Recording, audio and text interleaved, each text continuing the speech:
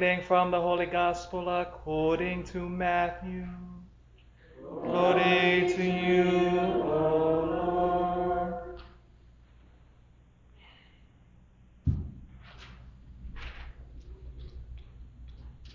After he had fed the people, Jesus made the disciples get into a boat and precede him to the other side while he dismissed the crowds. After doing so, he went up the mountain by himself to pray. When it was evening, he was there alone. Meanwhile, the boat, already a few miles offshore, was being tossed about by the waves, for the wind was against it. During the fourth watch of the night, he came forward toward them, walking on the sea. When the disciples saw him walking on the sea, they were terrified. "It is a ghost," they said, and they cried out in fear. At once Jesus spoke to them.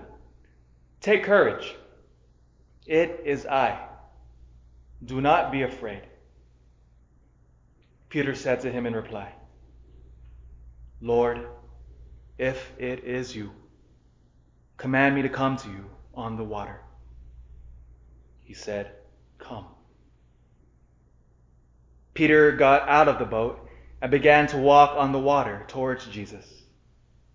But when he saw how strong the wind was, he became frightened. And beginning to sink, he cried out, "Lord, save me." Immediately, Jesus stretched out his hands and caught Peter.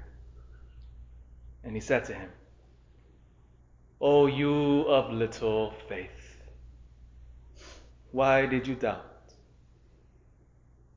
After they got into the boat, the wind died down. Those who were in the boat did him homage, saying, "Truly you are the Son of God." The Gospel of the Lord. Praise to you, Lord Jesus Christ.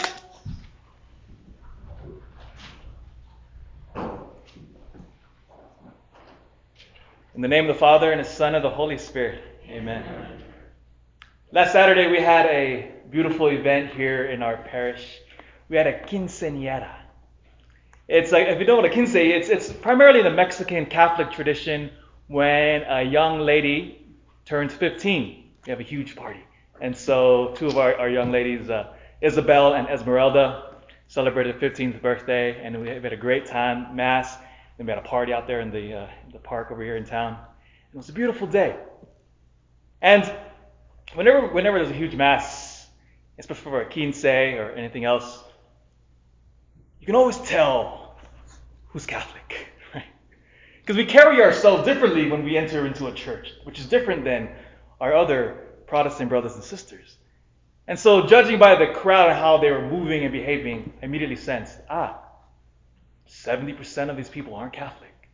And whenever that occurs, I realize I'm going to have to bark orders, right? Because you know, at every Mass, what do we do as Catholics? We make you work, don't we? Stand up, sit down, stand up, sit down. See, as Catholics, if you go to Mass for a long time, you know when to stand, when to sit down, you know all the cues.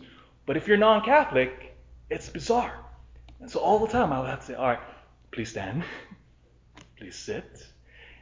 And our non-Catholic friends oftentimes will make fun of us about that, right? "Oh, you Catholics. That's your Catholic calisthenics, right? Up, down, up, down, up, down." And then notice, what's the next move in the Mass? I have to tell them, "Please kneel." And then a huge crash goes down throughout the church because they don't know how quite to work the kneelers. They just throw them down and then you hear them crashing. Have you ever wondered why the kneeling comes precisely at that moment in Mass? Let that question linger in the air as we begin this homily, and I'll come back around to it. But ask yourself, why do we kneel? Why does kneeling come at that moment in Mass? But before we address that, What a beautiful gospel today. What an amazing gospel. So the context of the gospel, if you recall from last Sunday's homily, we had the feeding of the loaves of fish that the Lord with that fed 5,000 people, which is probably the most famous miracle of our Lord, because it's found in all four of the Gospels, Matthew, Mark, Luke, and John. The only miracle that's found in all four of the Gospels. And so after he just fed the 5,000 people with the loaves and the fish, then comes this miracle. And that's where we're left off here. After he fed the people, the Gospel continues, Jesus made the disciples get into a boat, dismissed the crowds, and he goes up the mountain to pray. So Jesus, on the Sea of Galilee, sets them off while he prays by himself with his Father. Now the Sea of Galilee, to kind of give you a perspective how big it is, at the widest point, it's about 7 miles long. 7 miles wide, rather, at its widest point. And so the disciples are they're on the boat, and they're just on the boat, and it says here, in the middle of the night, in the fourth watch of the night, a storm comes. The fourth watch it's probably around 3 a.m. in the morning, 3 to 6 a.m. So it's completely dark. Have you ever been on a large body of water at night in the middle of a storm? It's terrifying. So the waves come crashing in on this little boat. I mean, it wasn't a big boat at all, and so it's crashing. They're going up and down. They're freaking out. They're terrified. And then all of a sudden, Jesus appears. As if the storm didn't terrify them enough. They freak out when they see Jesus because they say, Jesus, oh no, it's a ghost. Because there he is. Because you imagine, in the middle of the darkness, boom, there's somebody standing on the water. And then hear what Jesus says next. Take courage. It is I. I don't like this translation of it is I. In the original Greek, there's another way of rendering this, which I think is a lot more telling. This phrase, it is I, in Greek, is ego eimi. I am. So now, you're a first century Jew. You hear that phrase, ego eimi. Boom, you immediately think of what? Exodus chapter 3. The most pivotal event in Israelite history. Moses, after being freed from Egypt out of slavery, goes up Mount Sinai, encounters God, and is given the 10 Commandments. One of the most pivotal events in human history, the 10 Commandments. God gives it to Moses at that moment. And so Moses asks that famous question. When I go down the mountain and I talk to the people and they ask me, who are you? What do I tell them? In other words, which God are you? And what is your name? And then God utters that mysterious, profound, divine name. Tell them, ego eimi, sent you. I am who am. The disciples are Jewish. Jesus, standing on the water now, appears to them. He says to them that same name, I am. They knew the significance of that. This Jesus is God incarnate. Now enter Peter. Oh, Peter, what an amazing guy. Bold, but reckless. Jesus, if it's really you, call me out on the water. And he comes out, gets out of the boat, and remember, storm, waves crashing, completely dark. Peter gets out of the boat. And I've always imagined when I hear this gospel, Peter is tiptoeing toward Jesus. Huh? He's tiptoeing. Why? You're walking on the water for the first time. You're not taking heavy steps. So he's tiptoeing toward Jesus. He's like, well, hands are probably out, trying to get balance. He's walking on the water. He's, all right, Jesus, I'm coming towards you. He's looking at him. And then what happens? What always happens to us. It said that Peter saw how strong the wind was, and he became frightened. We know at this moment, Peter stopped looking at Jesus. Is that not all of us? Is that not you and me? When the storms comes crashing in our lives, what do?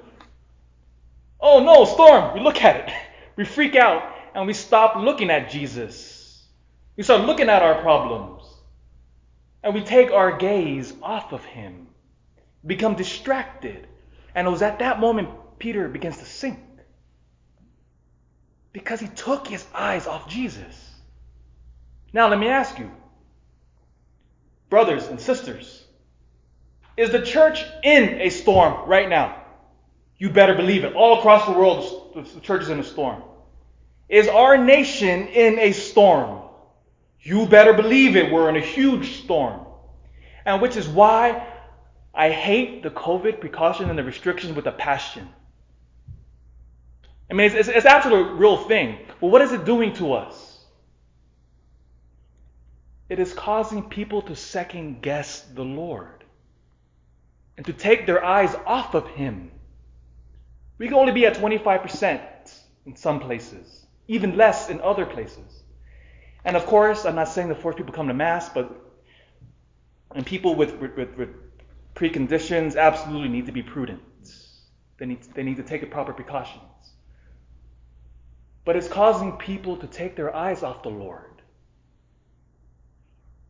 to lose sight of him, to take their eyes off of him. So Peter freaks out.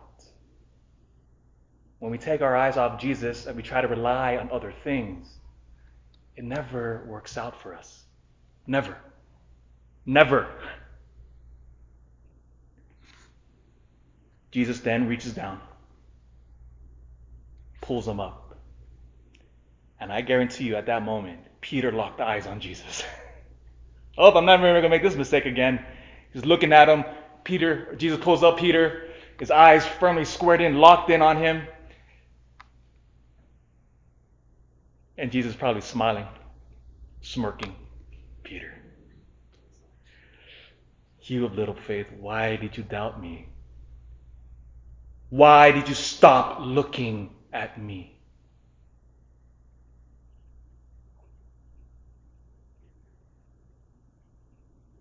Now enter back to the first question we began with. Why do you kneel at that time in the Mass? Notice where it's at. It's directly related to what happens next on the boat. So now the waves calm down. And it said with his disciples there, soaking wet, freezing. Those who were in the boat, it says, did him homage. That word homage in the original Greek, again, is very telling. It's proskuneo. We get our English word prostrate from it.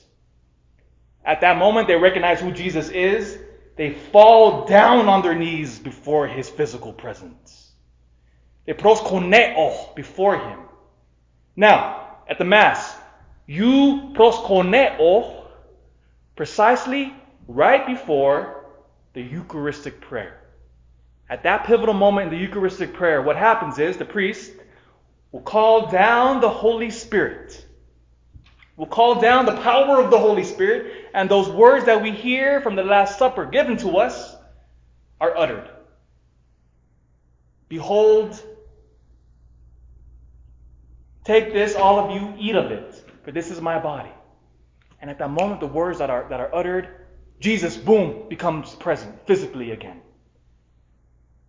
And we proskuneo. Where do we see Jesus physically now? Only at Mass. Jesus now who makes himself physically present, which is why I absolutely love the Mass. I absolutely love it. And nothing will ever stop me from going to Mass. No politician, no virus, no threats of death, nothing will stop me from going to Mass. Why? Because it is Jesus Christ present. Don't take your eyes off of me. Don't. Lock in. Fall down on your knees. It is I in the midst of the storm. And then the next response we hear often. But the Mass is boring. But Elijah teaches us well, doesn't he, in the first reading? God is not in the mighty wind. There was an earthquake, Elijah says. But God was not in the earthquake. There was a blazing fire. God is not in the fire. Rather, God here was present in the tiny whispering sound. What is the Holy Eucharist? God's simple, humble, silent presence there. You see, whenever I hear the criticism that the Mass is boring, it's because we tend to equate spectacle with truth. The flashier, the better. I mean, that's why you ever go to a concert, right? You ever go to a concert? You're deaf for about a week. Right? Your ears ring. You're yelling at each other after walking through the parking lot. Wasn't that great? What? Yeah, it was great. Pyrotechnics, lights, flashing, dancers. What is that? There's nothing wrong with it in and of itself, but make it flashy. Why? So when we walk away, we can say, yeah, I got my money's worth. And that same mentality sometimes is carried over to God. Wind, earthquake, fire. But God is not in those things. He's silent, present in the Eucharist. There's a second time now you will kneel at Mass. So you kneel before the Eucharistic prayer, and then we stand up, and then we say the Our Father together. And then at the second time in the Mass, as I did in the Quince, I have to yell at them. Please kneel. And then the crashing kneelers again happen. Then notice the second time when you kneel again. It's by design. You're kneeling at the moment right before the priest will hold up the Eucharist in front of your face. And then the priest will yell at you. I will yell at you. And I will say to you, behold the Lamb of God. Behold him who takes away the sins of the world. I will say to you, look at him. Never take your eyes off of him. Never. My brothers and sisters, this is the key in the midst of the storm. Nowhere else. Lock your eyes on him in the Eucharist. And the storm will pass. In the name of the Father, and the Son, and the Holy Spirit. Amen.